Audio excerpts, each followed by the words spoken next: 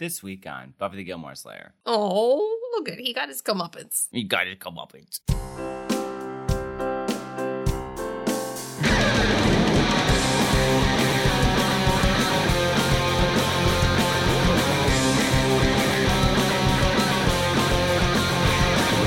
Buffy the Gilmore Slayer.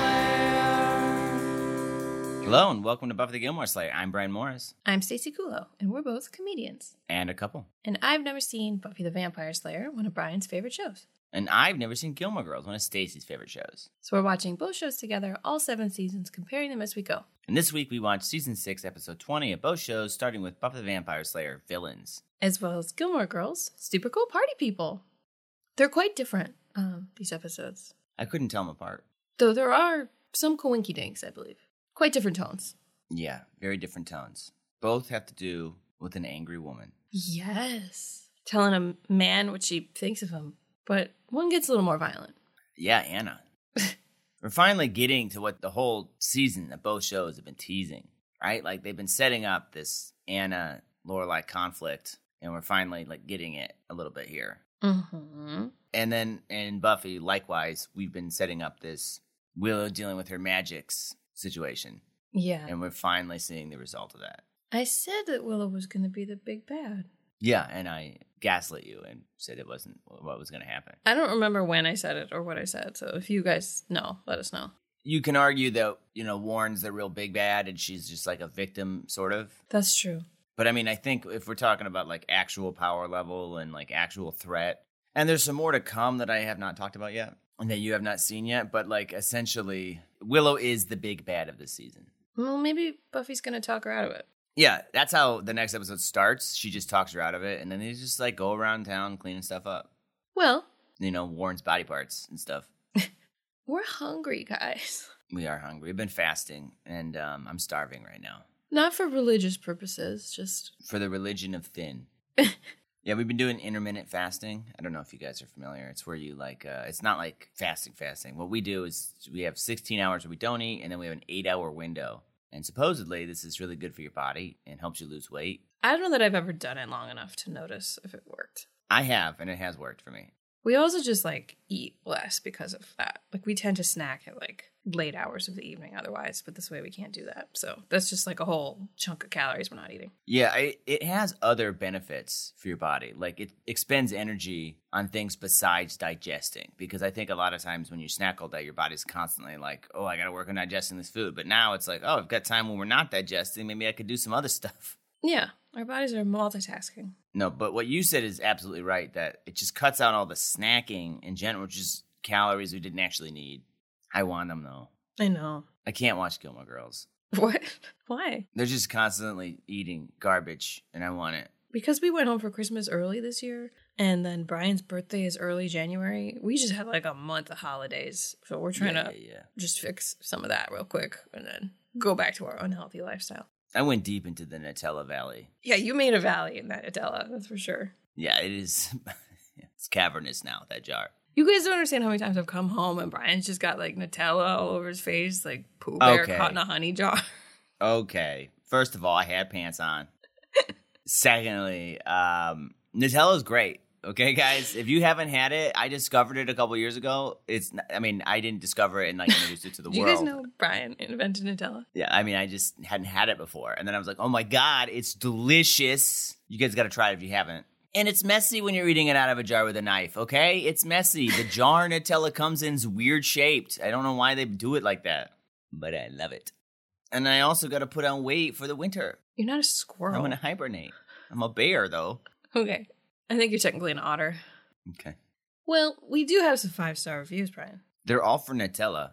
No, they're for us. Oh. From Great Britain, thank you so much to Imogen Bosley and Lowry31. Thank you.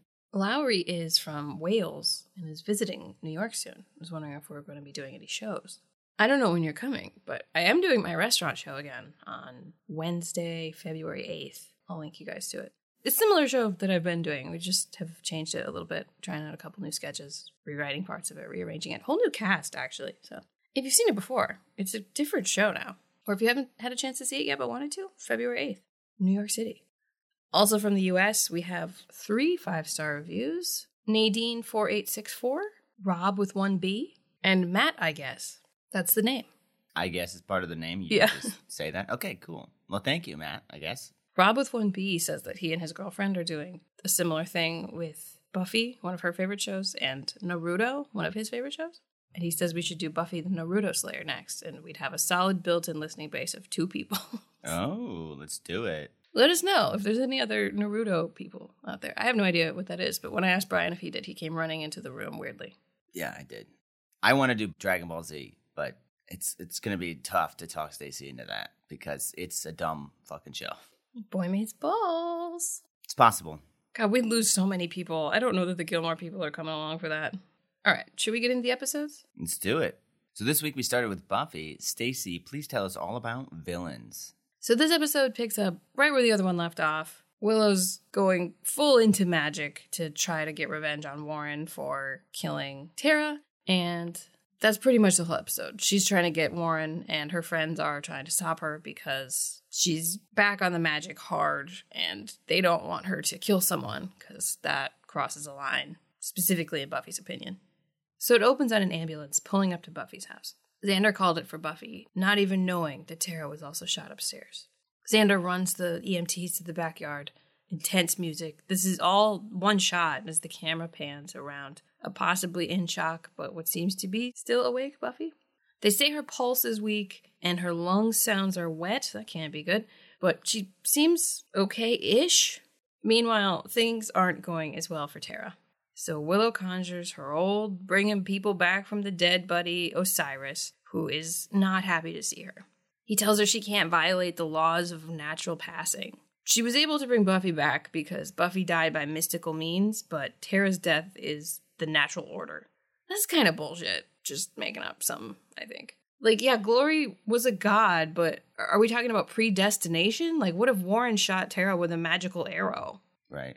Then could she have brought her back? You know what I mean? Like, yeah, I mean, I don't know. I mean, that's what the show is telling us, that there's a difference between a mystical death and a regular death from, like, physics. So, okay, sure. But also, Willow, like, was able to bring Buffy back only because she had, like, a specialized little urn and stuff. So she doesn't have that urn anymore. I would have loved it if that dude had just been like, yeah, you don't have the urn? I'm not showing up to work. You need that urn. Maybe Xander should have glued it together like he suggested. Yeah, it's just like, what if Glory had some kind of magical weapon that she left behind, and that's what Warren found and killed her with? Like, you know what I mean? Just like a gun is not a mystical thing at all, but like... But what constitutes mystical, right? Right. Like, Buffy fell into a magical energy cloud that seems pretty fairly mystical. Like, just an energy cloud. Okay, sure, that's mystical. Also, did that kill her or did the fall? Right, but like if a vampire kills someone, could she theoretically bring them back? Because that's like a magical creature that killed them. That's a good point, because that's a very common death. Yeah, I'll give it a pass. It seems a little flimsy for like an excuse as to why you can't bring someone back or you could bring someone else back.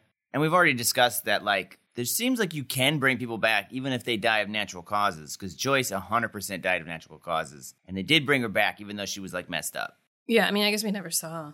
She might have been fine. We don't know. They didn't show her. We don't know. I suspect she was not fine. She was like slowly zombie walking, but I mean, she just woke up. She just woke up, yeah. So, I mean, I'm going to give it a pass and say that that's the rules, sure. Yeah, I'm not like very mad about it. They're just establishing a rule here, but I feel like you could kind of poke holes in that a little. I just really would like to talk to this disembodied face and just like get all the facts. What counts as what? Yeah, I guess we didn't really describe him. He's just sort of an energy cloud that pops up and has a Wizard of Oz big head face, sort of. Yeah. But it's more 3D than that.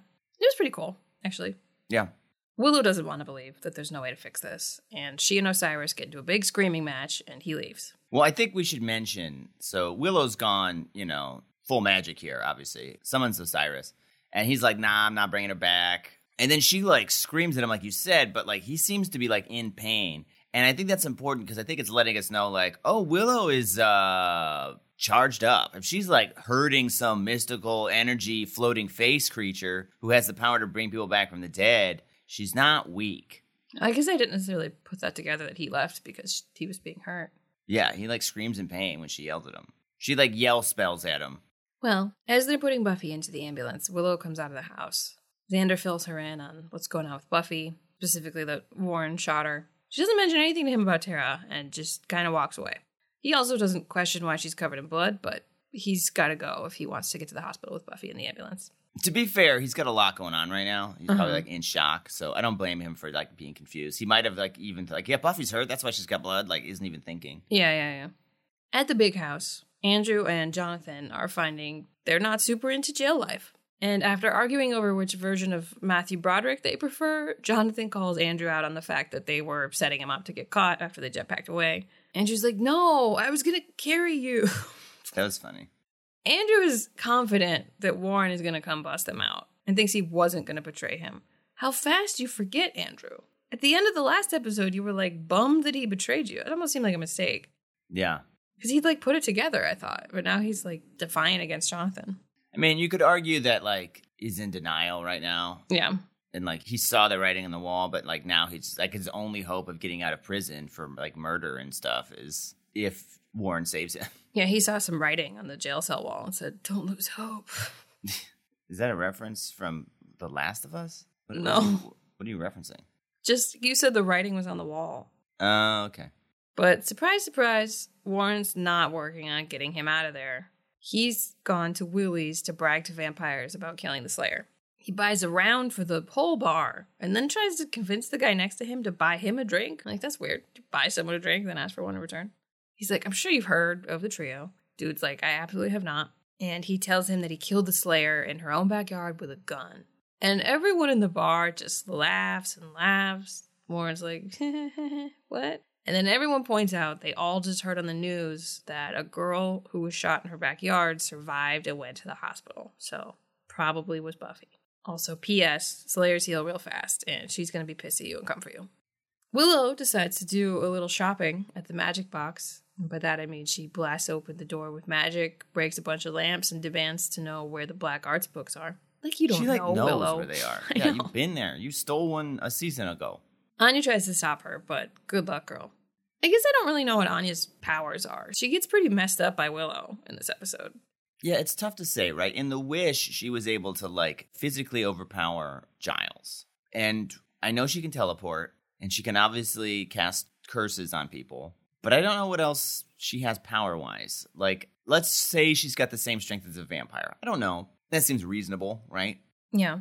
But, like, Willow's, like, got spells she can just throw out. I don't think Anya can just throw out spells. But as I've mentioned a few times in this podcast, I think, like, I don't understand why someone like Anya, I don't think I've mentioned about Anya specifically. She's been around thousands of years. She knows magic is real. I'm sort of confused why someone wouldn't, like, augment their skill set with, like, spells. Why not learn spells? Yeah, she's, like, familiar with everything. But it doesn't seem to be a witch. Especially if anyone can just do spells, it seems. Some people are just naturally better at it. The show seems to suggest, even though it never comes out and says it, and maybe the comics do, but the show doesn't, that like some people are just more inclined to have natural talent for spells and magic. And Willow seems to be one of those people.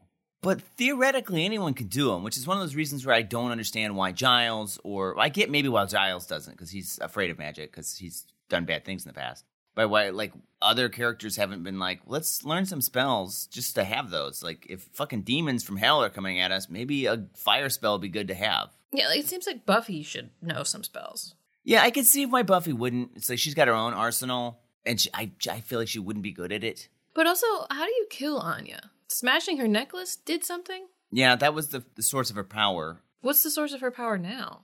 I don't know. I honestly, if we talk about it again, I don't remember. I would know that she can't be killed by, like, stabbing her or throwing her around. Decapitation might kill her? I don't know. Because the smashing her power doesn't kill her either. That just, like, makes her human again, I guess? Right. Anyway, Willow tells Anya she needs power, and then Willow summons all of the books down onto a big stack on the table, sinks her hands into one of them, and all the text and symbols from the pages start, like, showing up on her body, like, scanning up to her brain. Yeah, she's like sucking the text into her. She's like super scanning them. Her eyes and hair turn black as she says, "That's better." Apologies if you hear our helicopter. Did you say our helicopter? Yeah, it's ours. It's just flying around. I thought you paid the guy to just park it for the day. I've got to leave right after this, so he's just hanging out outside. He's just hovering for a couple hours. I have a lot of money. Sometimes that happens. A helicopter will just like hover around our neighborhood for like an hour. I don't know if it's like the news. Dawn comes home. The front door is wide open, so she's suspicious. She goes upstairs looking for Buffy, and of course comes across dead Tara.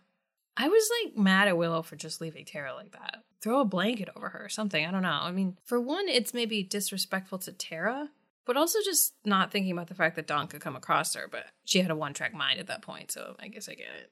It didn't bother me at all. I mean, like, Willow's, like, insane angry. Like, I don't know, she's thinking about, oh, someone might come across her dead body. If you died suddenly, I'd feel like I'd consider the fact that your body was just lying there before I left the house. Because someone is going to come home to it eventually. It might be me, and I don't want to be, like, reminded of it, you know? Sure. I mean, like we both said, she's got a one-track mind at this point and getting revenge for what happened. But I don't know, I feel like I'd cover you or something just so I didn't have to see it when I came back. But maybe she's not planning on coming back. Dawn's quite shocked by this, and then there's like this blast of white light that transitions into the next scene, which is Warren going to visit Rack. Remember Rack? The warlock that did magic to Willow? Mm-hmm. Mm-hmm. Warren also assumes that Rack has heard of the trio. No one has, Warren. Stop. Like, what have you even done, really, that doesn't directly involve messing with Buffy? Yeah. Like, they freeze raid that guy, but, like, how would that would have gotten out that it was them? I mean, Warren's a narcissist. He has such a high opinion of himself, he probably just assumes people know who he is. Like, I don't think they were trying to advertise who they were. I guess he says, like, doesn't the underworld talk? Like, they've conjured some demons, but haven't interacted with that many that are just living in town. They have interacted with, like, random vampires here and there. Maybe he thought the word got around. He's there looking to get some kind of protection from Buffy. Rack's like, I'd be more worried about Willow. She's the new power, and she's going to blow this town apart, starting with you. He says anyone with intuition can feel it. I mean, I have pretty good intuition. Could I have felt it? Yeah, I think so. Or does he mean, like, actually superhuman intuition? I don't know. I mean, he can sense magic and shit, so... Right. I wondered if he could feel her because he's just super powerful like that, or because he's been connected to her in the past. He did take a tour, so I don't know. True. Warren's like, why is Willow pissed? Buffy's going to be fine. And Rack's like, I don't know, but someone died, and Willow can sense your essence. It's only a matter of time before she finds you. So Warren gives him a ton of money in exchange for as much protection as Rack can give him. Rack's like, yeah, sure, but I can't promise anything will work. I've never felt anything like this rage that Willow is emitting. At the hospital, the doctors are working on Buffy in a room with windows to the hallway. Xander's watching all of this. It's not surgery, but I feel like someone with a gunshot wound would not just be, like, open to the public. Yeah. Willow comes in and commands all the doctors to leave. They do so without protest, so I assume she's got some kind of mind control thing going. I mean, it's probably like Sunnydale. They're like, you know what? When someone shows up in a hospital like this demanding everyone leaves, you just leave, or you're going to die. The last person that did that worked here was a man-woman named Ben Glory, and she killed a lot of people, so I'm leaving. It's always unclear if, like, the service workers in this town know what's up. Yeah. Buffy sounds like she's flatlining. Xander's like, what the fuck are you doing, Willow? And then Willow pulls the bullet out of Buffy's chest with magic, and she points out how small it is. And then Buffy wakes up. She's all better. All fixed. Couple things about this scene real quick. So, for one, Willow keeps that bullet. Yeah. For two, it wasn't clear to me if Buffy dies in this scene or if Willow's, like, magic is, like, interfering with the machines and stuff. Right. Like, was she flatlining on her own, or did Willow cause the machines to beep? Right. Is this Buffy's, like, third death? I mean, she does it a lot. She's good at it. I know. I felt like when I rewatched it, it seemed more like it was Willow causing the machines to go haywire. Because the doctors weren't like, she's dying, she's dying. I mean, they were like, we got to take care of this soon, but... Well, you don't want to freak out when it's open to the public. People just eating popcorn and watching from the window. Yeah. Buffy doesn't seem to remember how she got here, and Willow tells them they have to go now and find Warren. Warren is buying a bus ticket and heading out of town. But Willow can sense his essence, so she's got Xander driving out into the desert to try to find Warren. They drove out into the desert in episode 20 last season. Spiral. It's a trope. Buffy and Xander are like, hey, Willow, maybe chill. Also, you're not supposed to be using magic, and what's up with your hair? And Xander specifically says, what's with the makeover of the damned? Keep makeover in mind. Willow tells them that if she wasn't using magic, Buffy would be dead. And like you said, we don't really know if she did stop the death right then in that moment, or if she's just assuming. That line makes me think that she did save Buffy there, that Buffy technically died. But then Buffy says maybe, as if like, well, you don't actually know. Right. But Buffy also doesn't remember anything, so who knows? Willow tells Xander to go faster, but when he says no, she literally becomes a backseat driver and takes over the car with her mind. Yeah. She turns it suddenly and starts off-roading in Xander's tiny little purple car until they get to a different road where Warren's bus is approaching. Buffy and Xander try to stop her, but she, binds them somehow. She shoots, laser beams. That's kind of what she did to Anya. It looks like she's going to flip the bus. She, stands in the middle of the road as it's fast approaching her. And I'm like, that's crazy. There's innocent people on the bus. But she doesn't flip it. She just brings it to a very abrupt halt, just short of hitting her. And she opens the door and says, get out. I'm surprised the bus driver doesn't assume she means him, but... Yeah, you'd think that means, everybody. Yeah. Apparently, these people are not hospital staff. They're confused what to do when someone says, get out. And just Warren gets out. She grabs his neck. He's like, please, I'll do anything. She chokes him, and his robot eye pops out. How could this be? She could feel his essence. So it must be that Rack put Warren's essence in the robot, maybe? I think that's what happened. That's the suggestion. It's never stated, but... Did Rack come over to Warren's lab? I mean, it's magic. Does he have to physically be there? I don't know. It's not like magic makes any actual sense. Also, I must say Warren Bot is way more natural acting than Buffy Bot or April. Yeah, well... we don't see him much, but Buffy Bot's like a cartoon of Buffy. He's getting better. I suppose it would make sense that he'd be able to program a version of him better than someone he doesn't know as well. Yeah. Does he just have this lying around? Because you were like, he should be using bots on Buffy. Right. I'm guessing he made one of himself. That'd be a good idea. I doubt he just threw this together today. He probably made this to hang out with Andrew when he didn't want to. He's just like, yeah, go hang out with Andrew, be his buddy. As you may have guessed, Willow isn't satisfied with this outcome. Yeah. And wants to go find and kill the real Warren. She just kills a robot. You know what? I'm satisfied with feel this better. outcome. This is all I really wanted. Buffy tries to stop her, but Willow finally informs them that Warren killed Tara. Buffy's like, yeah, that's awful, but that doesn't mean we should start killing humans. There's basically no coming back from that.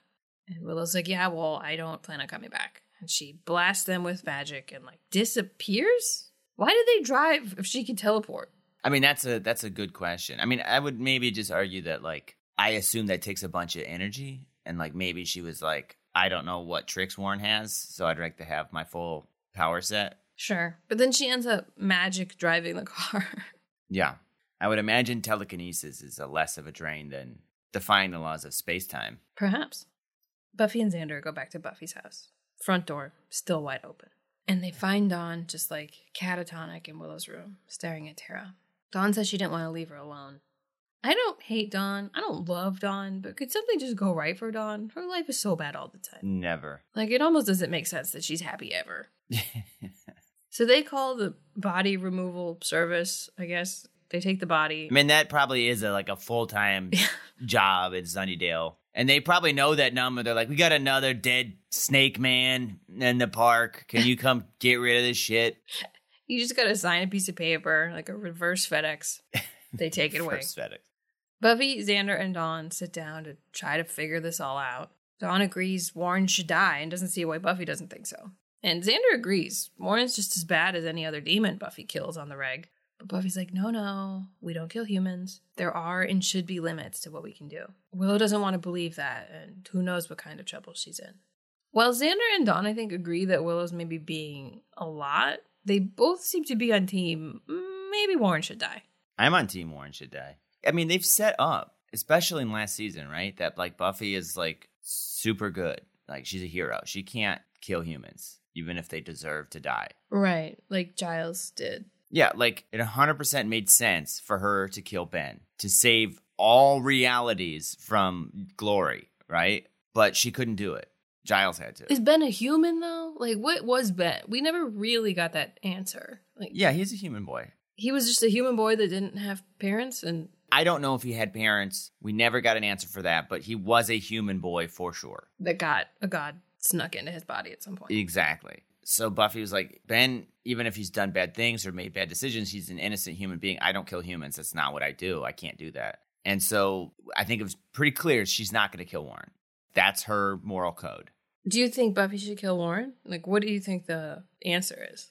Let Willow do it? No, I mean, I don't think she should kill Warren. I think she should talk Willow out of killing Warren. But, I mean, she's not going to be able to stop Willow from doing it. Yeah. But I mean, if you think Warren deserves to die, do you think he should go to court and be tried for all this? Or do you think they should like find a way to kill him that's not directly killing him? I mean, I don't know. I mean, if I were one of the Scoobies, honestly, I would probably want to kill him. Because it'd be like, listen, he could get out of jail with some magic science bullshit and then come after us with a handgun. Like, nah, I'm sorry, dude, you're done. Yeah. I'm going to have Giles choke you out and talk about how Buffy's a hero. Yeah, because I mean, he's not going to stop. He's got like such a big ego that he's going to try to keep magicking his way out of this. Yeah. Or sciencing. Yeah.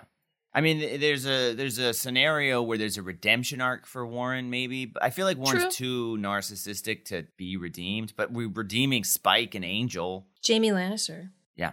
It's possible for TV to do such. It is. Jess. Yeah, Jess was an evil genius. Jess wasn't even on screen for most of his redemption. Yeah. Yeah, we just come back and he's like, hey, I'm redeemed, by the way. Oh, hey, Rory, good to see you. I'm redeemed. You got redeemed off screen? Yeah, I got redeemed off screen. Nice.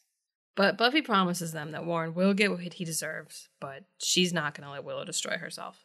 So they're going to go to the magic box so they can use a locating spell to find Willow. But they don't want Dawn to come with, and they don't want her to stay home alone. I don't really get why she can't just stay home. Do they think Willow's going to, like, come in and kill her? Yeah, it's very unclear why she shouldn't stay home because Willow doesn't seem to want to kill them. So why would she not stay home? I guess Warren might because he did come to the house and try shooting it up. Yeah, that's true. And they don't know what's going on with Warren. Well, Buffy tells her she wants her to be somewhere that she feels safe. And she's like, fine, I want to go to Spike's. Xander hates this, but Buffy insists it's fine, especially since Spike literally can't hurt Dawn. Right. It makes me wonder if Buffy has now told Xander that Spike could hurt her, though. She maybe would have had to, considering he saw the bruise. Yeah. We didn't see that conversation, but I bet he had questions about that. I actually thought Xander was good in this scene. This whole, like, conversation at the semi-res. Yeah. When you say Xander, do you mean Nicholas Brennan? Or Yes. Yeah. We talked a little bit about how his acting wasn't great in the wedding breakup episode. Yeah. But I thought he did a good job in this one. Not, like, mind-blowing, but I was like, oh, I believe that you're sad and don't know what to do right now. Because they're just, like, sort of at their wit's end, and this is, like, worst-case scenario. They're, like, losing their friend. Yeah. His, like, best friend. Yeah, I mean, that is his best friend. They're the closest friends of the group, honestly, Willow and Xander, even though the show sometimes forgets that, but then reminds us. But Buffy eventually convinces Xander that Spike's house is their only option. But as you maybe remember, Spike ain't at Spike's house. But Clem is. He's house-sitting. They startle him and make him spill his snacks, but he forgives them and offers them lemonade. I like the idea that, like, Clem is actually, like, a super evil demon, right? But he knows the Slayer could kill him, so he's like, I'm just going to pretend I'm super nice. Yeah, we don't really know his deal. Yeah. What kills Clem? What's his goal? Was he a human before? Who knows? He eats cats, I think. So does Spike, maybe? No, he just deals with them like currency. But we know that Clem eats them. I think so. Well, he's eating bugles today. He informs them that Spike left town for a bit.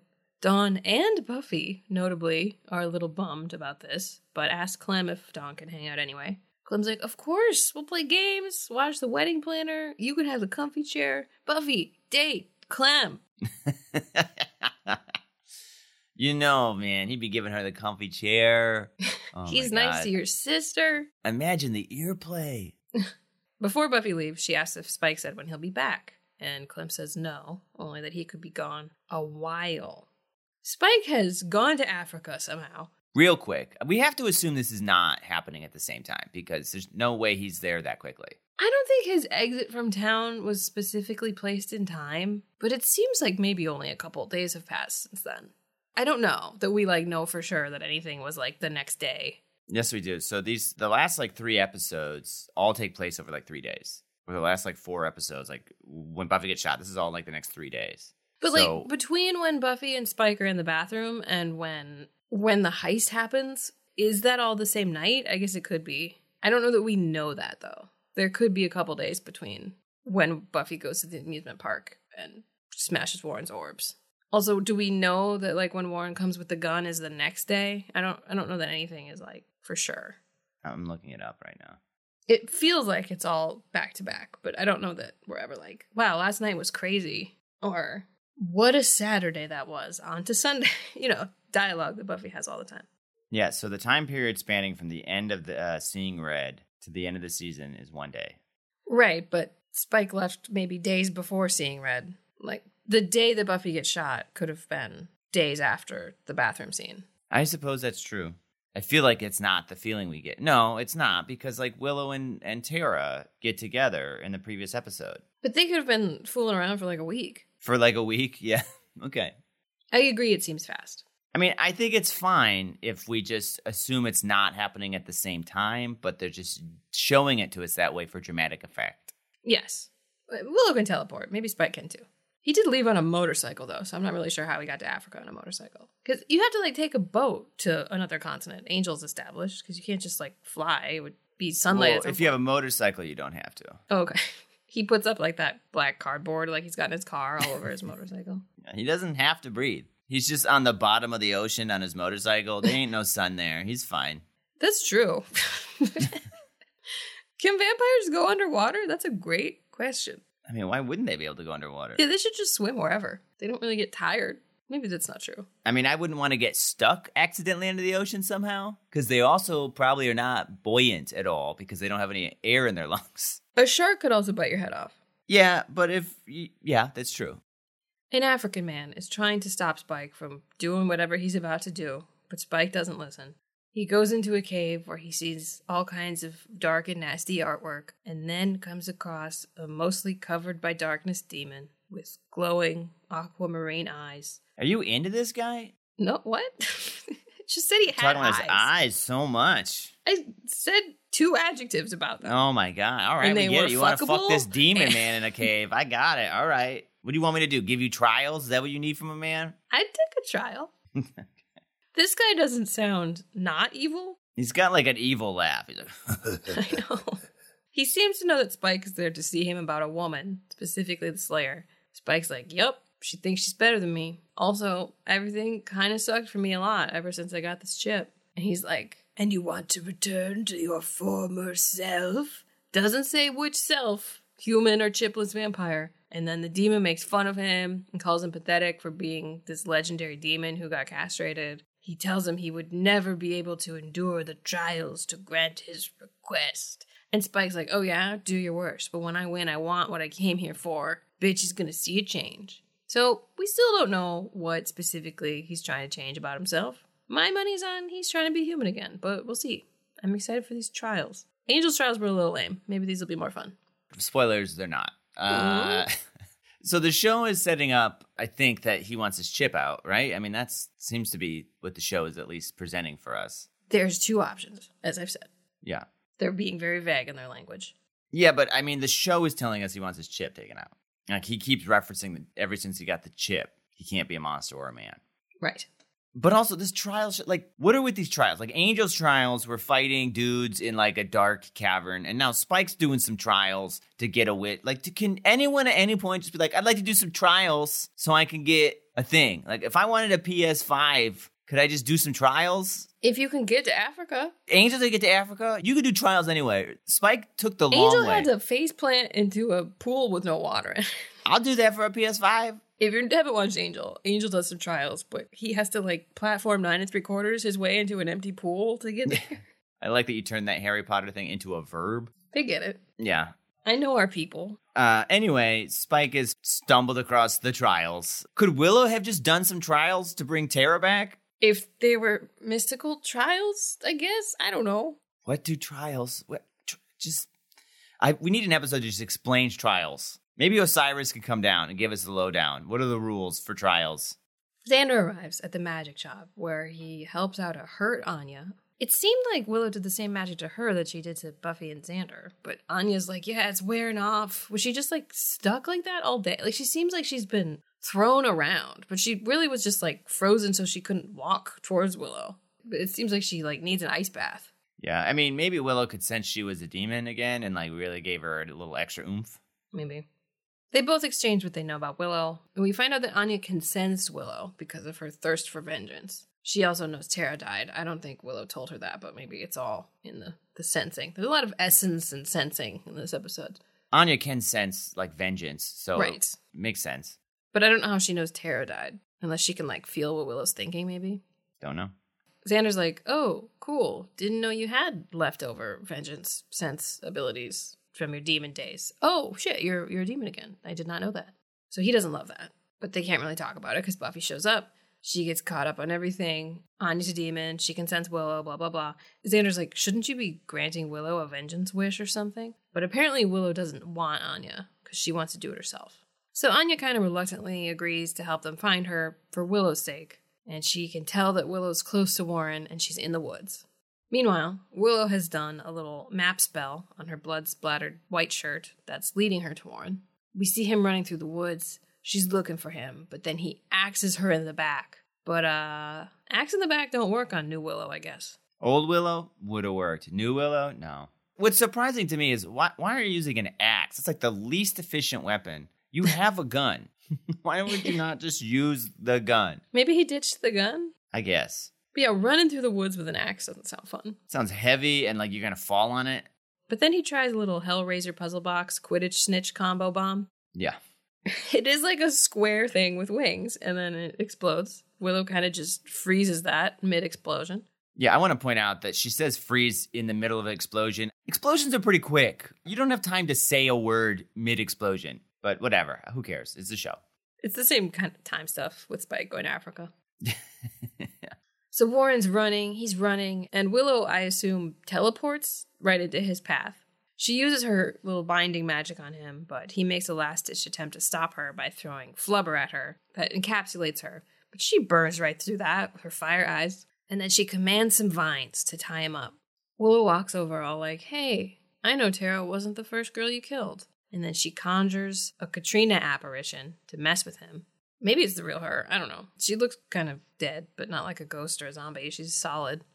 Willow calls him out on getting off on having power over women, I guess, saying that Buffy was going to be his big O. And then she shows him the bullet she pulled from Buffy, and she magics it into his very hairy chest. He's so hairy. Yeah. And she's sick of him talking, because he's talking. So she stitches his mouth shut real quick, and when he can't take it anymore, she unseals his mouth. Well, first off, for a little while, he's all like, you better not do this. I'm going to mess you up. You don't know what you're doing, girl. Like, you're in for it now. And I was like, dude, you do not have the upper hand. And, like, no one believes that you do. So you might want to stop doing that. Yeah, until she seals his mouth. He's definitely trying to act like he's in charge here. And maybe he feels like he is, because it's clear, like she said, that he's got some issue with powerful women. But when she unseals his mouth, he admits that he did wrong, that he should have to go to jail, and tries to convince her that she shouldn't do this. I guess it's unclear if he's just saying this to say anything or if he actually is like, I get it. I learned. I don't think so. I think he just doesn't want to die right now, and he Right. knows that she's going to kill him. That's what I would assume. So he's just saying whatever he can say to get out of this situation. But one of the things he says is that she shouldn't do this because she's not a bad person like him. And when her friends find out what she's done, she'll lose them too. He is right, but he's really just trying to save his own skin. Right. Which he does not succeed at, by the way. He does not save his own skin, for sure. Willow says, bored now, and fucking skins him alive. Yeah. Right as her friends arrive. When I say she's doing these things, it's all with, like, telekinesis. She doesn't, like, get out a knife. They're like, Willow, what did you do? And then she sets Warren on fire, says, one down, and evaporates into, like, a thunderstorm. Willow bad now. Yeah, Willow is the villain now. Let's just get this out of the way. Buffy's hair is fantastic. Buffy's hair is goddamn amazing in this episode. They're like doing to it what they tried to do with Anya's a few episodes ago, where it's like curly, but they're not as tight and the haircut's better for it. It's nice. It was really distracting to you in a scene that was I can't supposed tell to be you serious. how beautiful her hair looks in this episode. It's like gorgeous. It's just, can we just always have this hair? It's so wonderful. I know Tara died. That's sad. But like Buffy's hair in this episode, go rewatch it. You were distracted by your emotions. Look at her hair.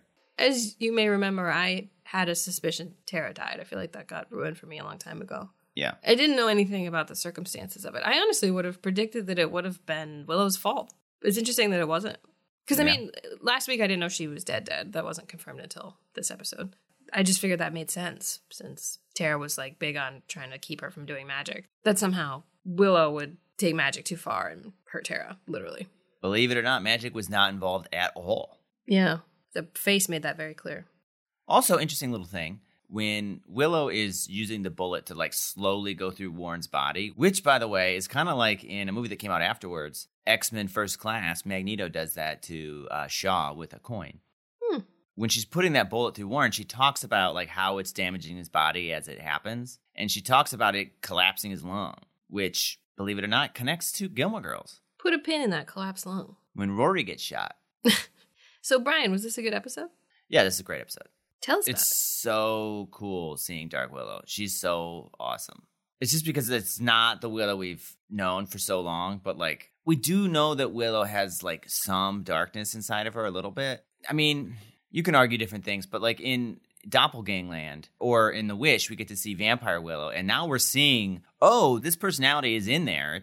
It's something, you know what I mean? Like this, they're not totally different characters. In fact, when she says bored now and rips off his flesh, bored now was something that Vampire Willow would say. Oh, yeah. She did say that. I forgot to mention that. Yeah. So it's kind of fun to see this like angry, dark, evil Willow. It's just so different than we're used to. But you also feel like sort of a justification for her feelings because Tara's is like super innocent, all good character that was killed so senselessly. But this little bitch man, Warren. It's interesting because even though I guess Willow's kind of the villain now, we're sort of rooting for her in this episode. Because, we don't want Warren to just keep living, really. They've made him such a villain. Yeah. That it's like, we don't hate to see this, but it is like, oh, yeah, that is sort of, it's hard to like go to the movies with Willow when you know she's skinned a dude. Right, exactly. But like you totally understand Willow's point of view too. Like you just get it. Like you're not like, oh, she's being crazy evil. It's like, yeah, she's evil, but like I get it. I understand why. Now, her last line where she's like 1 down, the suggestion being 2 to go, that suggests she's about to do some stuff that isn't as excusable or understandable, killing the rest of the trio because they weren't there for this. Right. She doesn't know that they had nothing to do with Warren coming to shoot Buffy. That's true. They could have obtained the gun for him for all she knows. Yeah. Well, but like beating them up real bad, sure, okay. But like they didn't pull the trigger and kill Tara. True.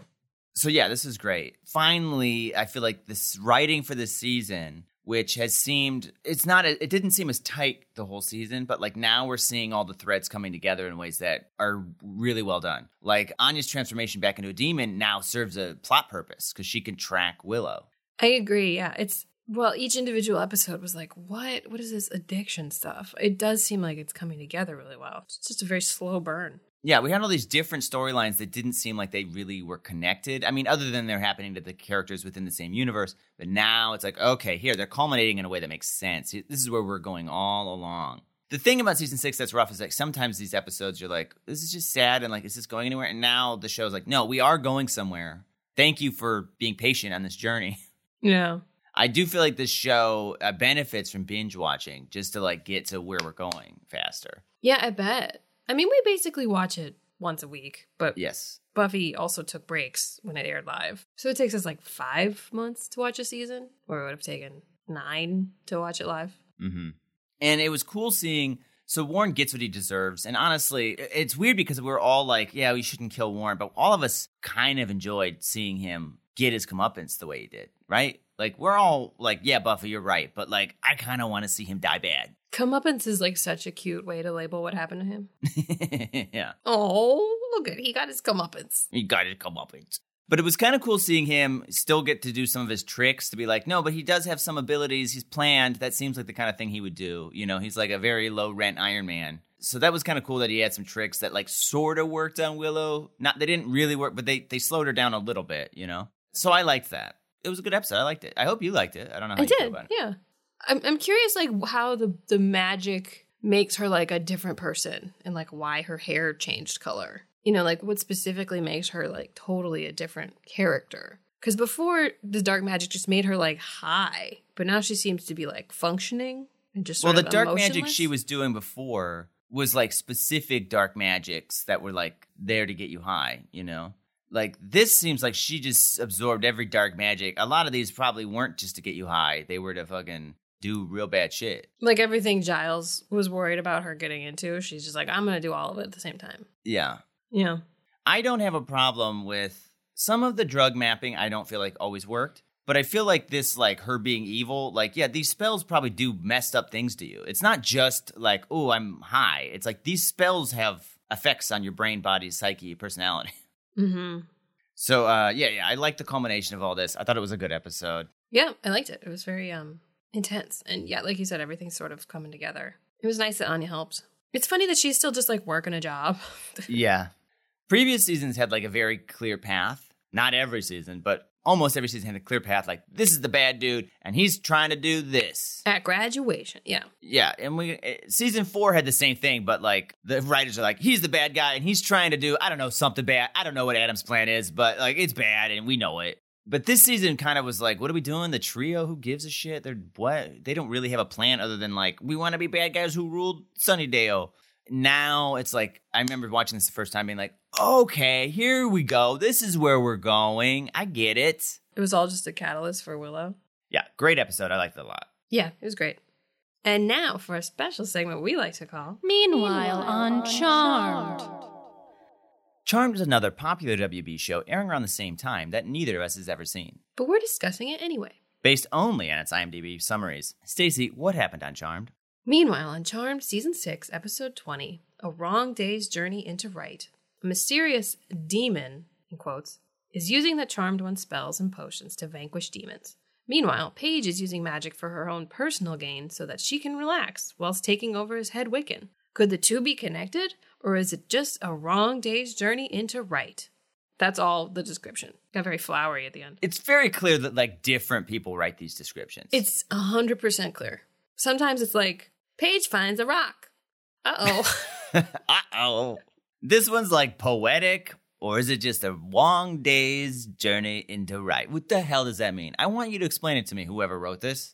Well, obviously, this episode was a little crazy. The whole episode, people think that it's Paige because she never wants to go hang out with people. She's just relaxing, and they're like, okay, we left to go to the movies, and then like a bunch of demons were killed, and you weren't there, so we suspect it's you. She's like, no, it's not me. I'm just relaxing.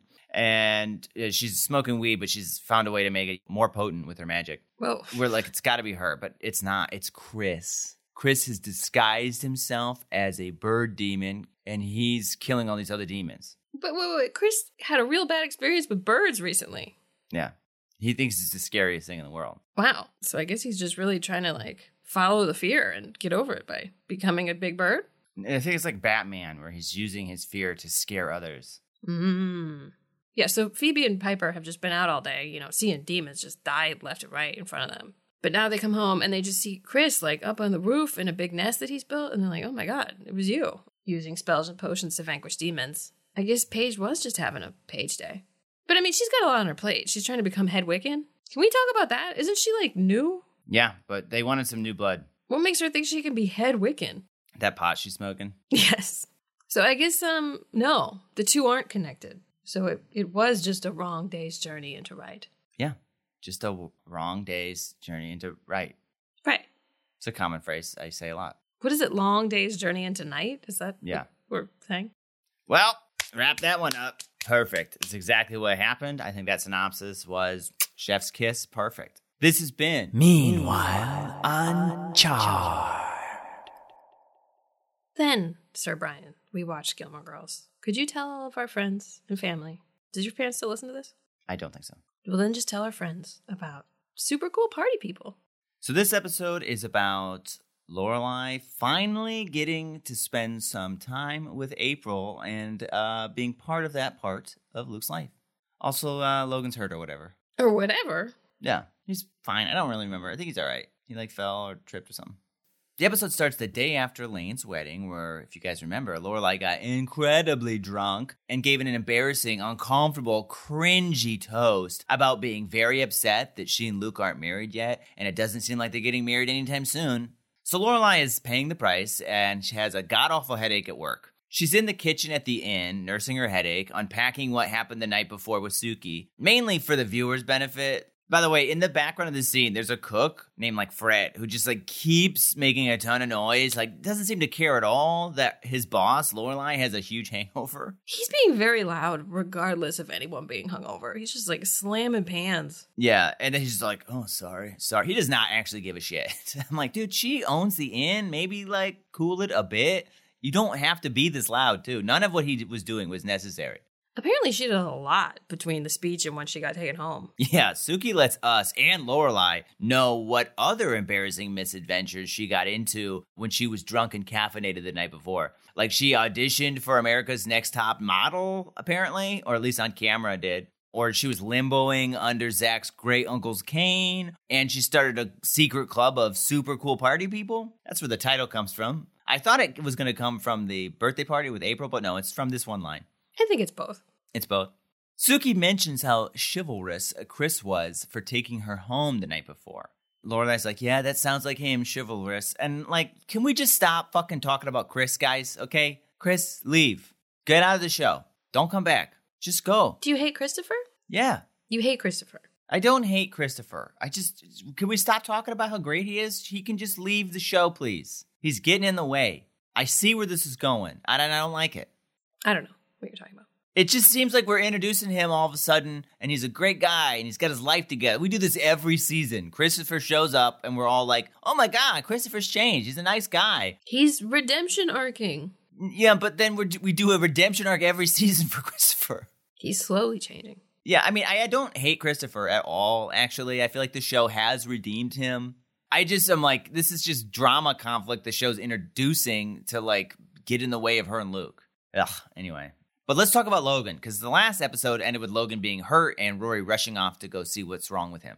Rory arrives at the hospital where she finds Logan is now in serious but stable condition. But Rory is very frustrated because the staff will not release any more information to her because she isn't family. She runs into Colin and Finn, who tell her that Logan base jumped off a cliff, got disoriented, barely got his chute out, and then bounced down the entire side of the mountain. It sounds kind of funny if you imagine like a cartoon character doing it, but it actually sounds pretty awfully painful if you think about a human being doing this. Yeah. Oh, God, it sounds like pain.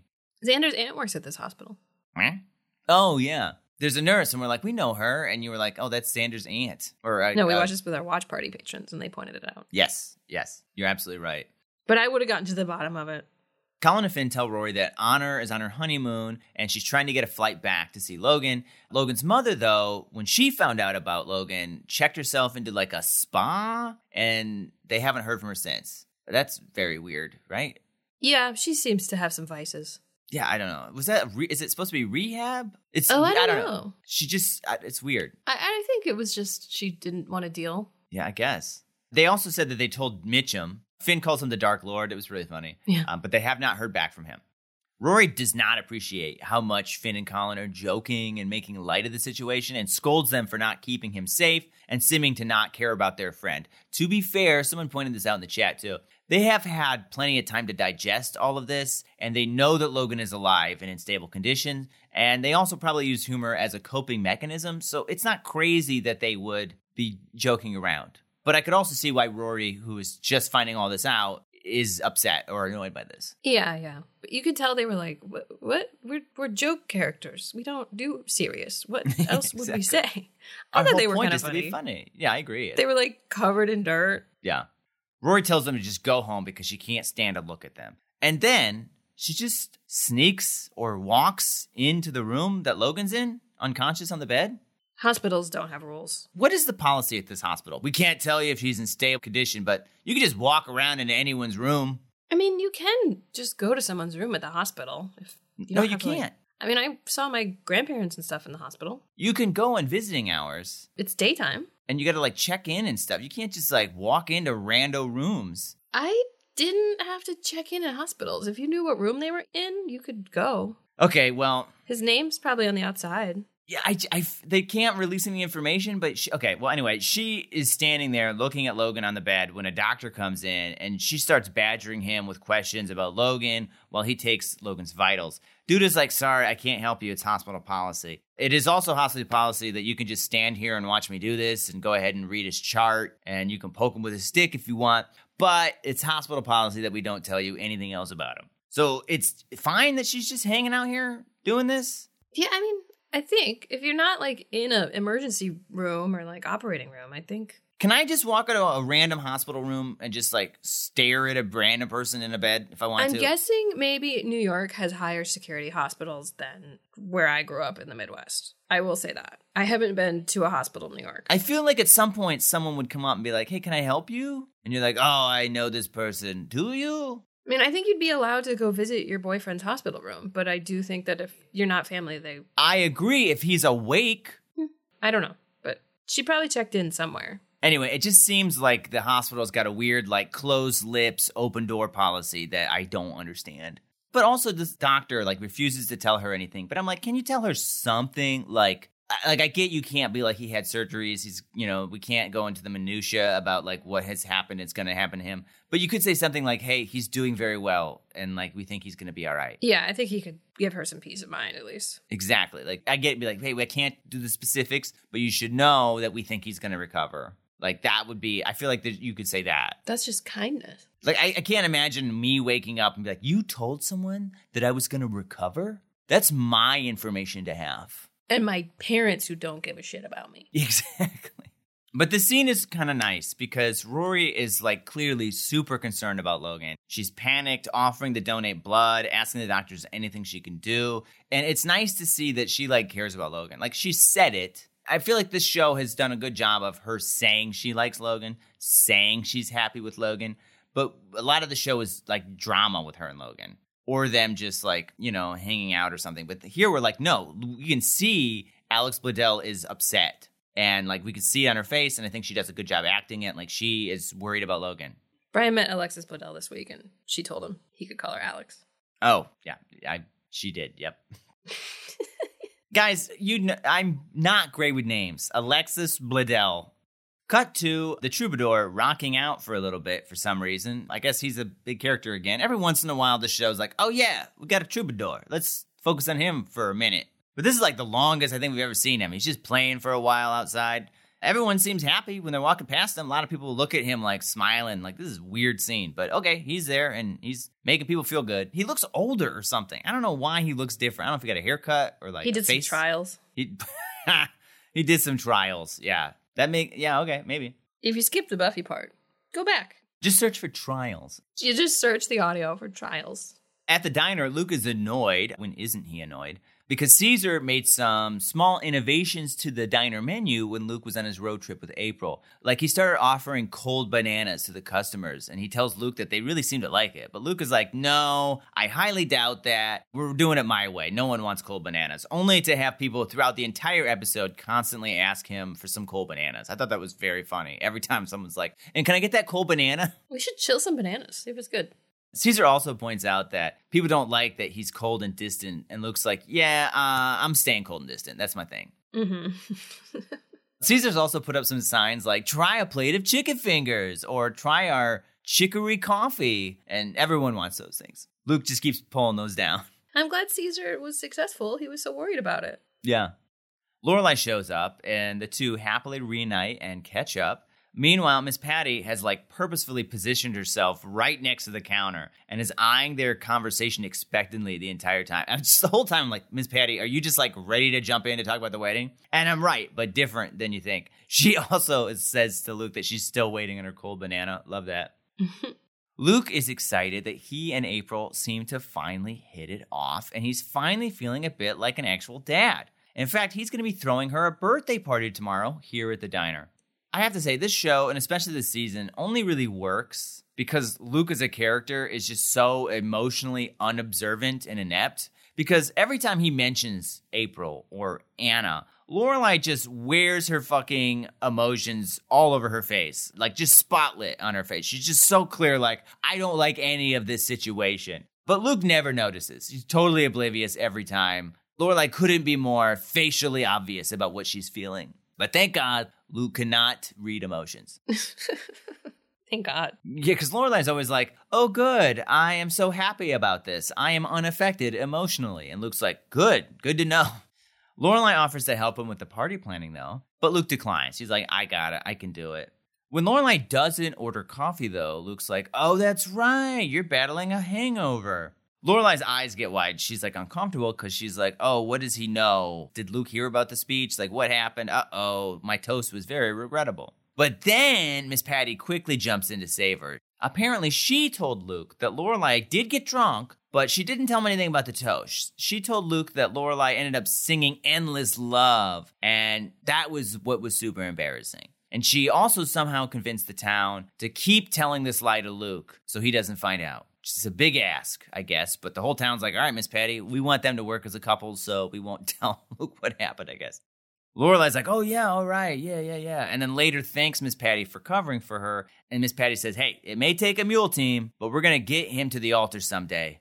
I'm happy that Miss Patty is just like Lorelai's guardian angel right now. That's nice. Yeah. I mean, she has maybe crossed some lines in the past, like hiring a bunch of men to come bid on her. But I guess as long as Luke doesn't find out the truth and find out that Lorelai went along with it. Yeah. It was nice of her to cover. Back at the hospital, Rory calls Paris, who, remember, is pre-med, to see if Paris can make sense of what Rory copied from Logan's chart. Again, the hospital can't tell her anything, but Rory can just walk around copying down people's charts. Okay. I want to say charts hang outside the rooms. Yeah, but like if someone was out there writing down stuff from a chart, again, a nurse should be like, hey, like you shouldn't do that. We're not allowed to give out this information. Nowadays, you could just take a pic. Probably could have then, but it would have been a very good picture. Yeah. When Paris picks up the phone, she, of course, immediately just starts ranting about a test she has to take, but does start focusing on Rory right away when she realizes that it's serious. This is a nice moment for Paris, showing us that she can be a good friend. She's self-centered, narcissistic, and like too much, but she is a friend of Rory's and like can focus in on Rory when need be. This was nice because there was that time where Asher was in the hospital and Rory went and stayed with Paris. That's right. So she kind of owes her. Yeah, and she doesn't say like I owe you though. She's just like is a good friend in this scene. Mm-hmm. Unfortunately though, Paris is unable to read charts yet. She hasn't learned how to do that. But instead, she asks Rory what the doctor's name is and then hangs up. Paris then calls the hospital. And now we don't hear what she says, but we see in the background a nurse answering the phone, and you can tell Paris is like swearing at her and demanding to speak to the doctor. And then when the doctor answers the phone, like you can tell he's uncomfortable with whatever's being said. It seems like somehow she coerces the doctor into telling her all the details about Logan. It isn't clear if she's pretending to be Logan's mother, which to me would make sense. It seems more like she's like threatening him with something, just from what the doctor says. However, I don't know what that is, but that seems to be what we're getting. I don't know what's actually happening. Whatever the case, the doctor spills the beans. Paris calls Rory back and just matter-of-factly tells Rory all the bad news. Logan was bleeding internally, but that's been resolved. They just had a bunch of surgery because he had a partially collapsed lung. Take that pin out of the lung. Yep. He's got 6 broken ribs, 2 torn knee cartilages, 1 torn ankle, and a severe concussion. A torn ankle? Is that what they say? I have town ankle written down, so I'm guessing. Oh, that's probably what they said. Yeah. Like I mentioned, they did do surgery to expand and drain the lung, all of which sounds horrible, and you can see Rory's shock. Again, Alex Bledel does such a great job in this scene of emoting. You can just see the shock on her face. But the doctors do think that Logan is out of danger and he will eventually make a full recovery. Again, if that's the prognosis, I don't know why they couldn't have said that part to Rory. Like, again, we can't tell you about what happened, but we can tell you we think he's going to be okay. Yeah, it seems like the doctor would just be a kind soul and be like, just chill, lady, it's going to be fine. I mean, that's not a kind soul thing to say, but just to make her just not a freak kind out. man, chill out, lady. You know what I mean? Just to put her mind at ease. Listen, I can't even tell you if he's gonna live, but if it makes you feel better, you can walk around into anyone's room drawing mustaches on the sleeping patients. It's totally fine.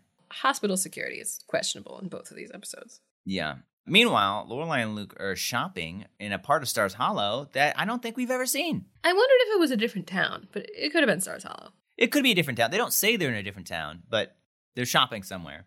Lorelai talks herself into thinking Luke has picked out all of her favorite clothes. There's like a weird line where he says he likes shopping with her and he likes to think he has an influence on her clothes. And she's like, no. I lead you with my questions. Like, this doesn't look good, right? Or like, this looks good, right? And then you agree with me and then I get what I want. But then she says that sometimes she does get clothes that she doesn't love, but she knows he likes. And then she wears it because she likes how he feels and looks when she's wearing what he picked out for her, but then that makes her feel good. So then she ends up liking those clothes. So he does influence what she wears. It was weird. She talked herself into it. I don't know. Yeah, I just wrote down shopping mind games.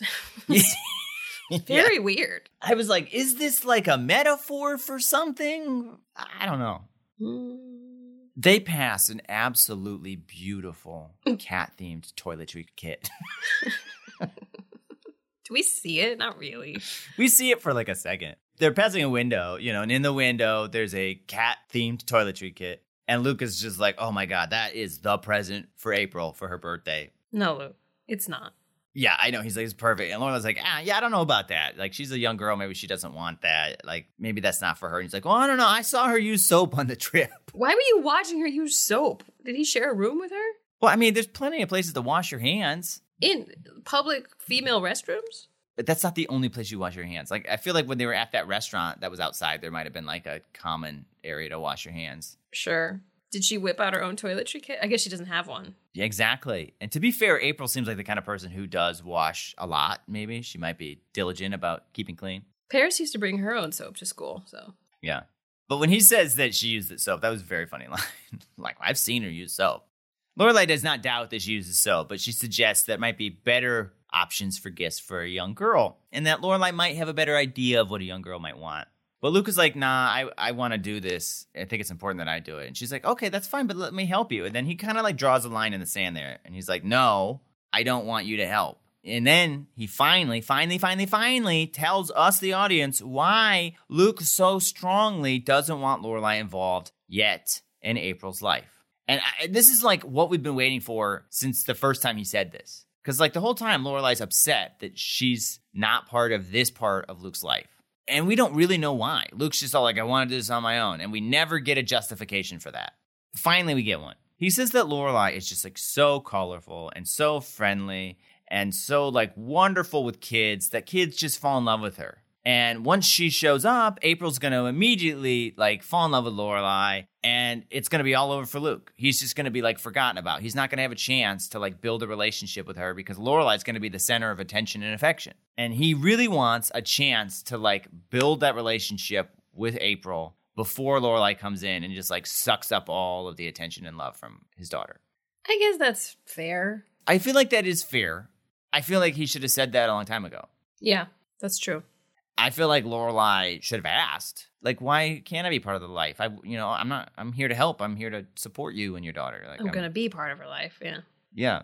But I can see Luke's point of view, but I was like, why didn't you tell her this earlier? Why didn't you tell us this earlier, please? We've been like scratching our head, like, why is Luke doing this the whole time? I think also just from like Anna's perspective, Luke is maybe concerned too. Like, oh, she's just going to think she's coming here to hang out with Lorelai, and I'm just like this deadbeat dad that's there, and it's not really about me. Yeah.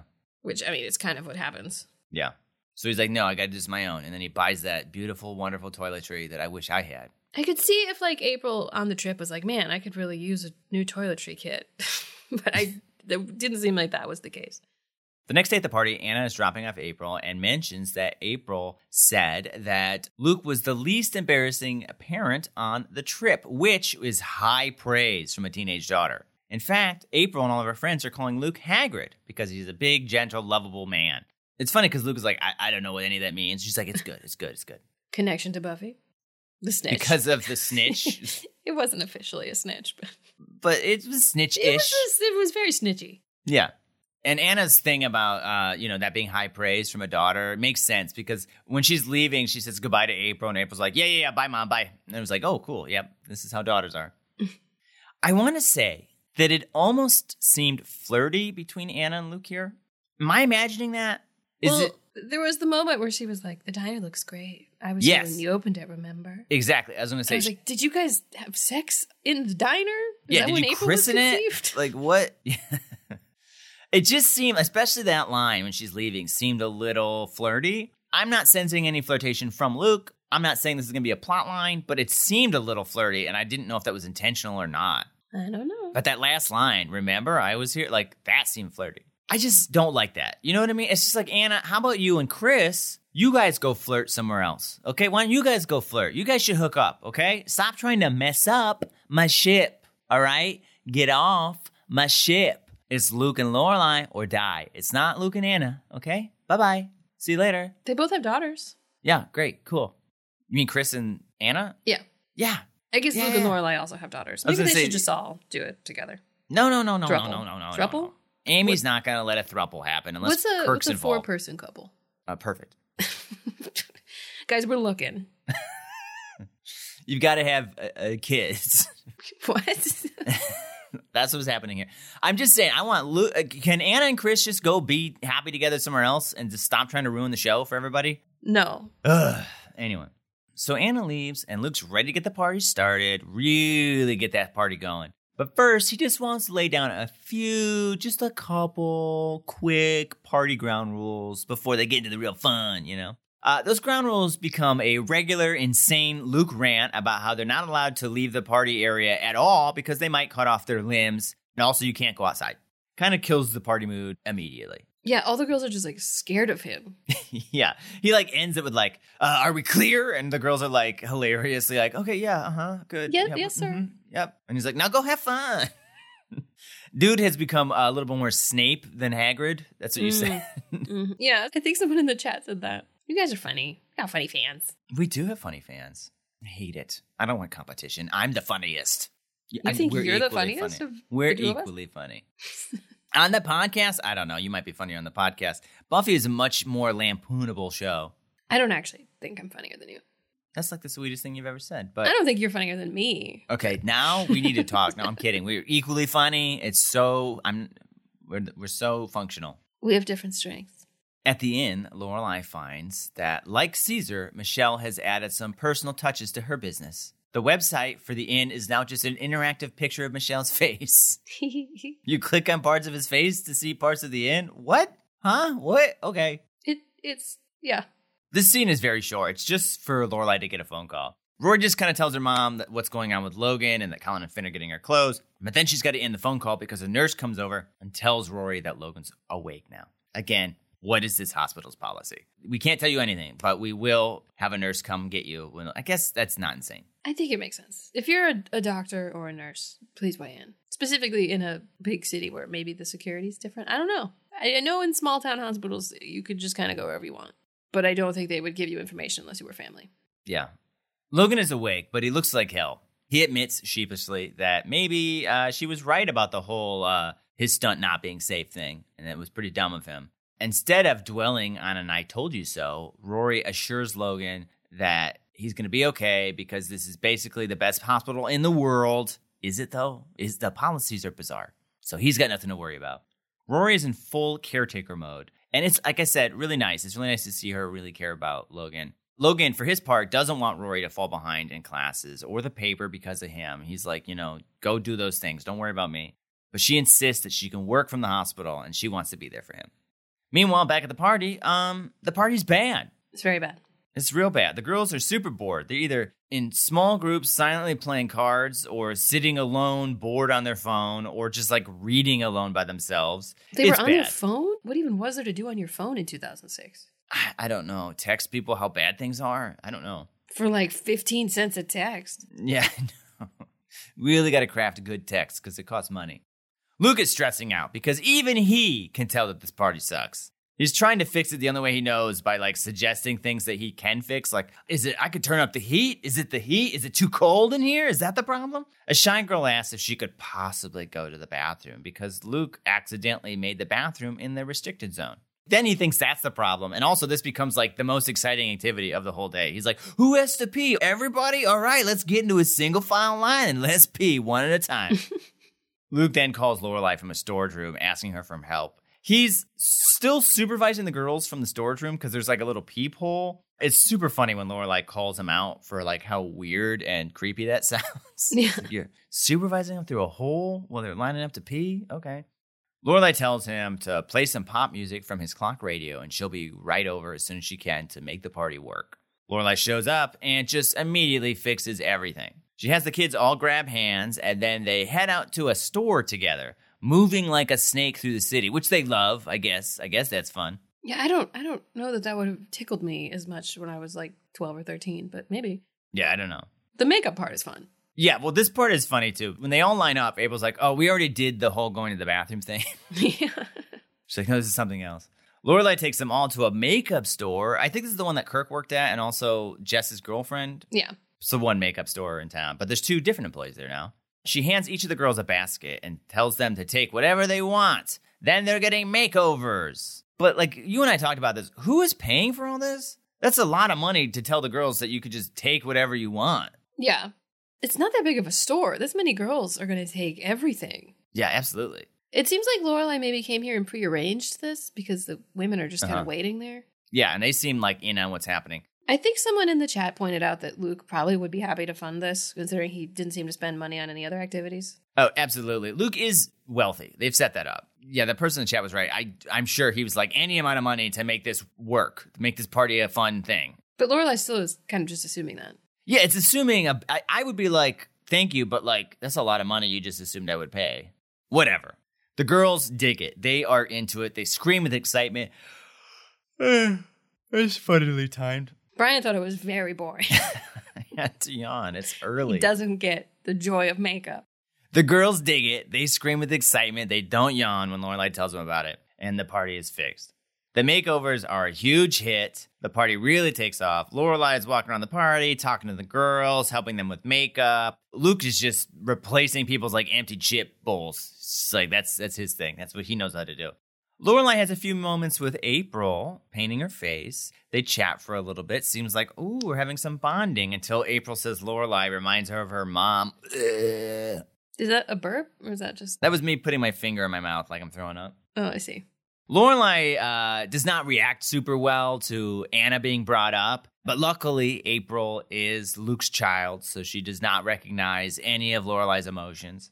One of the girls has painted eyes on the outside of her eyelids. Yeah. Just like that beautiful aquamarine sexy demon in Buffy. Yeah, another connection. It made me think of that. And then that's weird because the little girl's talking to Lorelai and she's like, you can't be April's mom. She's got this evil laugh. You can't be not April's mom. You want it to be the way it used to be. Yeah, that girl should be in the restricted zone for sure. The restricted zone, okay.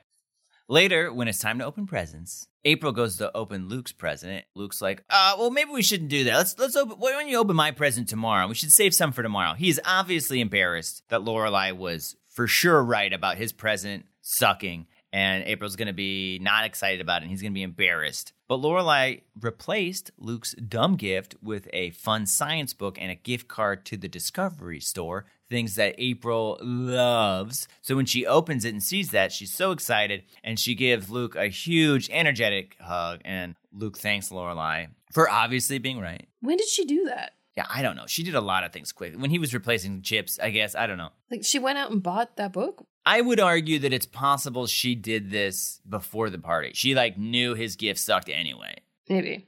It is kind of presumptuous to replace the gift, especially when he was, telling her not to help him. Yeah, I agree 100%. It's super presumptuous and, maybe, shitty to do to betray your partner's trust by doing that a little bit. But in the same token, she is, absolutely right. Her instincts are just, dead on. So, I don't know.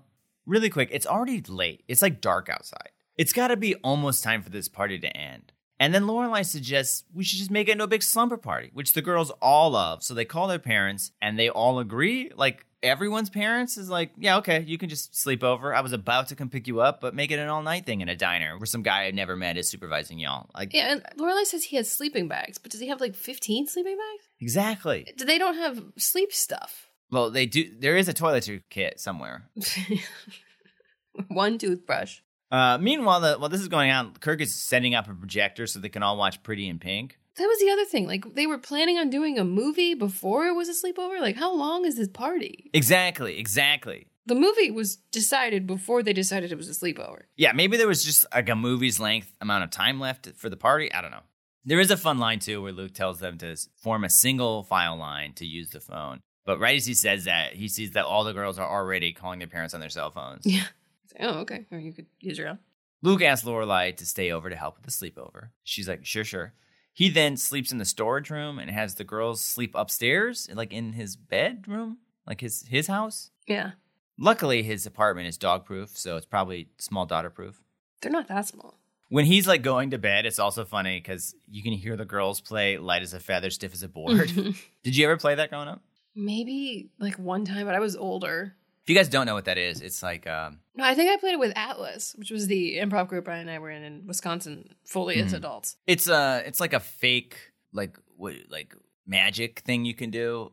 The idea is that you each put a finger under a person and you like chant, light as a feather, stiff as a board. There's also like other things you could do, like morbid talking about dying stuff. It's supposed to be like kind of like spiritual, supernatural, like little magic game you can play. And then you all lift up the person with one finger each. And the idea is it seems like they're levitating. The truth is, the science is that, yeah, you can each, if you're all pushing at the same time with one finger, if you're all doing it and there's a bunch of you, you're not actually lifting that much weight. I wonder how many people it takes for it to be easy, though. Like 10? Yeah, I don't know. But you all have to do it at the same time. And it feels like the person doesn't weigh that much because you're all pushing at the same time. And the trick is you have to do it at the same time. If you do it like, if you sort of try to do it without like a chant that like puts you all in the same like rhythm, you can't do it. But if you all do it at the same time, it's like, oh, it's like they don't weigh anything. Yeah.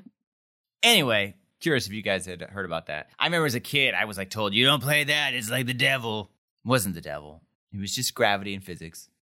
The next day, Lorelai talks to Suki about how much fun she had at the party and how she and April bonded. And now she thinks that she and Luke are finally past that part of their relationship and she can finally share the April part of Luke's life with Luke.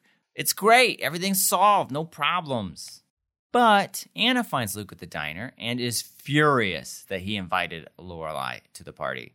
It's a woman that she doesn't know, and she's pissed that when he was asleep in the storage room, the girls were alone with essentially a stranger upstairs all night. How is she going to explain that to the parents? But I'm like, the parents seem pretty chill. The parents are like, sleepover? Sure, she can sleep at some random dude's diner. That doesn't bother me.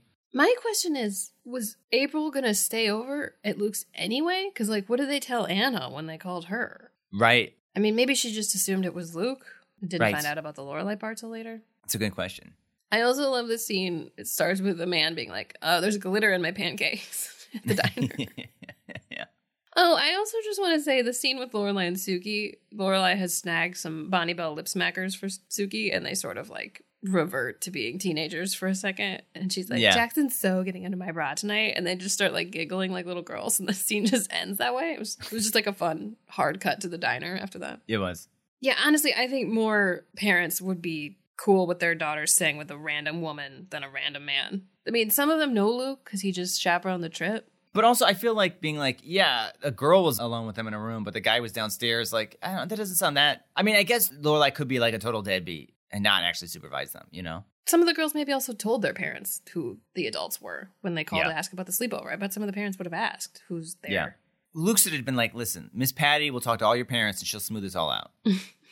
So that night, Luke goes over to Lorelai's for dinner and she's excited, I think, that their, relationship's finally going to be repaired. But he kind of ruins date night by just telling Lorelai that Anna was pissed and feels like he betrayed her trust. Lorelai apologizes, but it says it's not her fault. It's his fault for not thinking it through. And that's where that scene ends, and it's just sad. He's like, I'm going to get some beer, and then we're going to be sad together, I guess. Yeah. Back at the hospital, Rory gets a hold of Honor finally, who is... this is weird. She says that she's cutting her honeymoon short to come see Logan. She says, with Mom freaking out, I don't want to be here anymore. What does that mean? I'd have to rewatch it. I don't remember what She says, with Mom freaking out, I don't want to be here anymore. Well, she's not in the same place as her mom, so it's not like her mom's bothering her by being there with her. That line suggests that it isn't Logan's, state that is making Honor want to return home. It's the fact that her mom is, having a meltdown, that she wants to come home. But not even, Mom's freaking out, so I want to go be with Mom. She's just like, yeah, I want my honeymoon to be over because Mom's having a mental breakdown. Maybe she just meant since their parents are being deadbeats, she's distracted about suppose. how Logan's not being taken care of enough. I don't know. I also feel like Logan wouldn't want her to cut her honeymoon short. It's not like she's going to come take care of him. Exactly. And Logan isn't dying. At this point, Logan is, conscious. You'd think he'd be like, hey, just so you know, I am fine. Enjoy the rest of your honeymoon. Let's talk afterwards. To be fair, they're rich enough to go on another honeymoon in a week. Sure. Honor informs Rory that Mitchum does know about what happened and is home, but he's not coming because he resents that Logan hasn't grown out of his stupid life and death brigade stunt phase yet, like he did at some point when he was young. So he's boycotting seeing Logan. So then Boss Rory emerges. She calls Mitchum and leaves a message telling him that although his sycophant employees won't say it, him not coming to see his injured son makes him a narcissistic ass. And someone needs to tell him, so she's going to do it. And he should swallow his pride, get in his car, and come see his son now. Ooh. That line was awesome. I loved it. I was like, yeah, Rory, just call him again. Leave some more messages. This is I love this. I think she was talking to him live, too.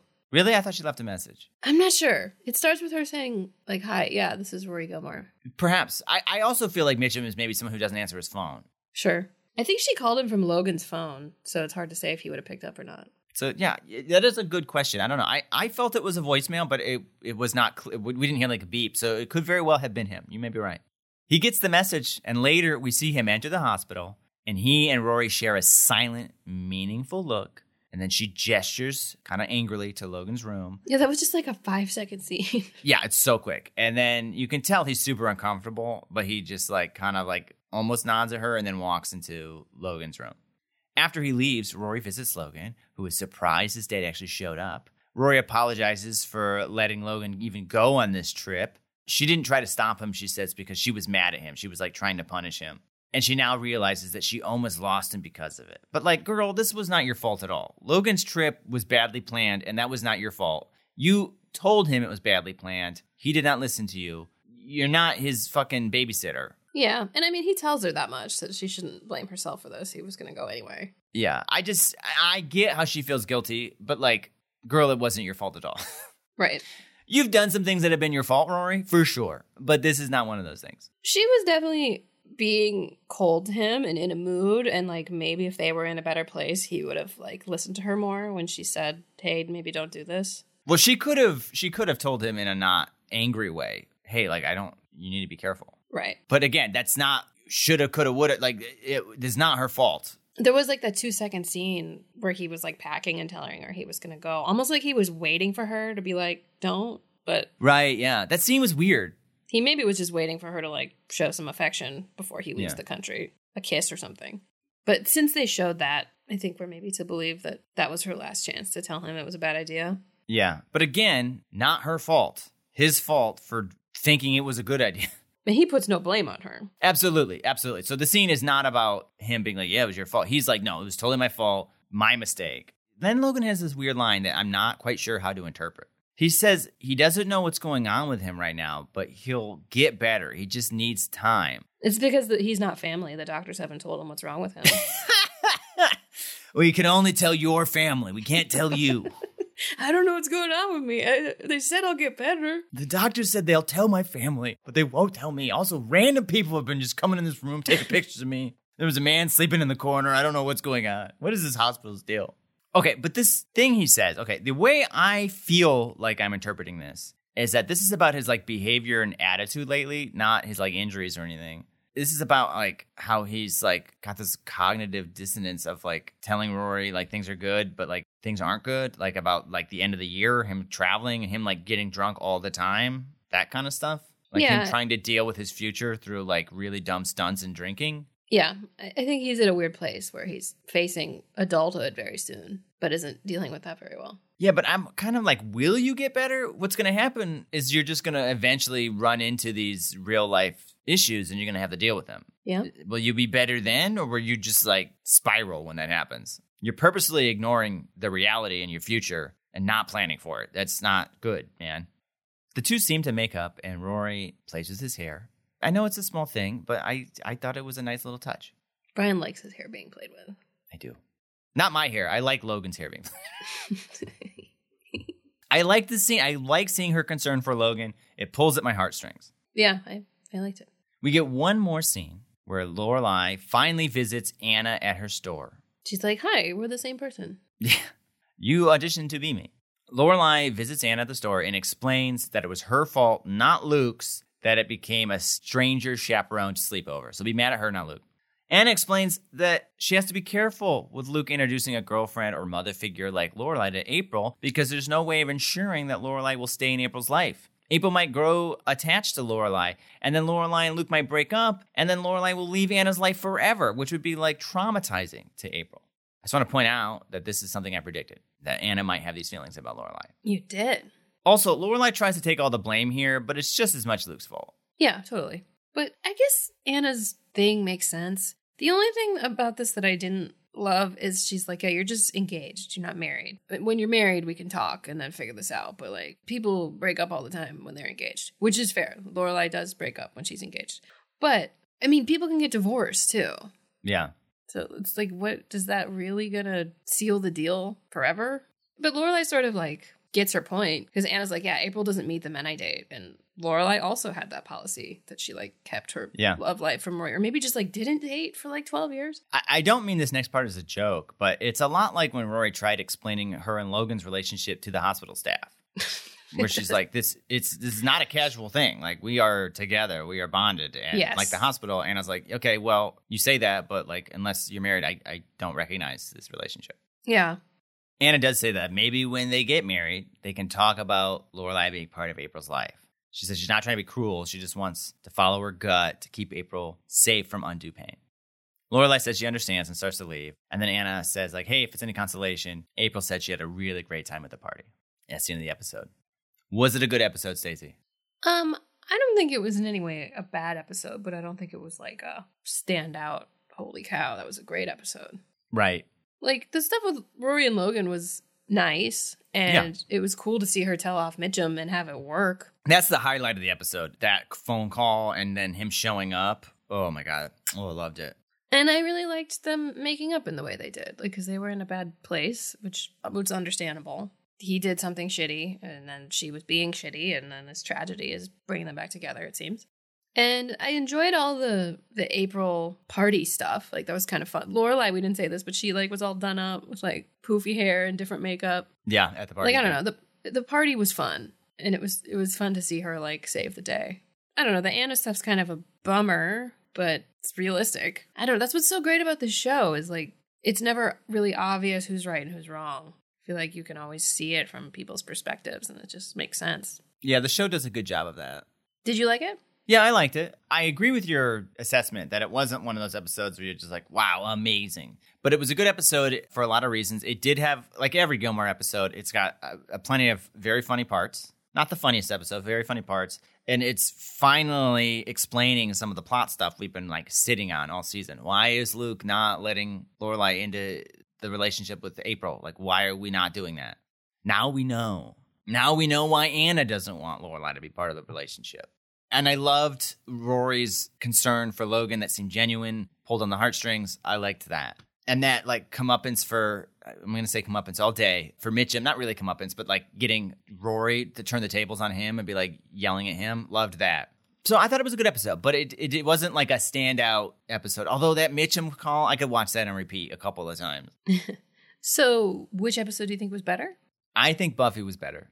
Me too. I think it was just a way bigger Buffy. Like, for the end of the season, this was a fairly tame, drama-wise Gilmore Girls. Yeah. The Anna blowing up at Luke and Lorelai kind of confronting her about, not confronting her, but, you know, speaking nicely to her about it was some drama that seems like it'll cause some problems going forward. But, like, yeah, it wasn't like, oh, what did Emily just do? That type of episode, you know? Yeah. But it was a nice, pleasant, enjoyable episode for the most part. Yeah.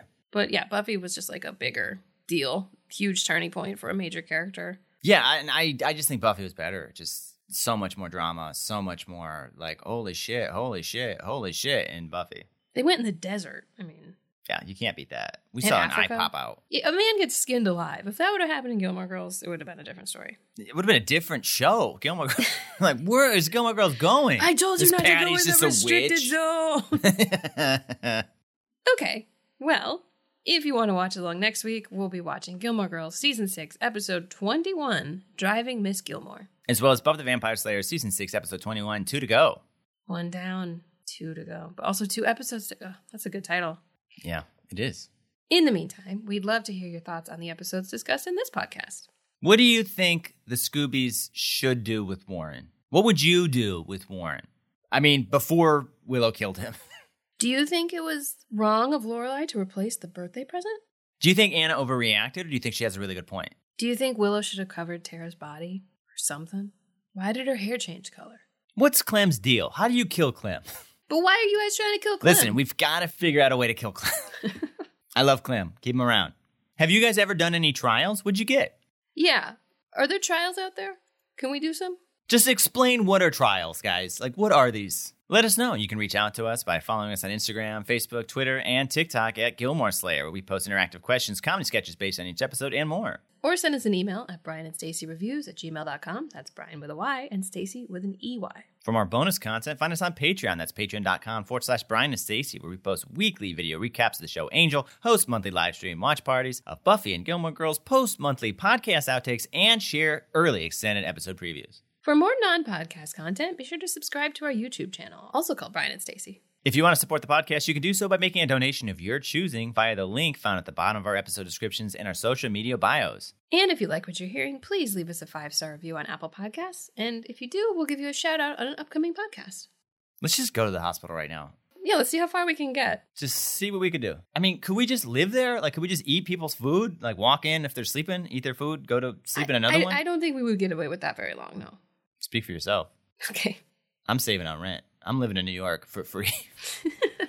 Hospital's a great place to be all the time. Yeah.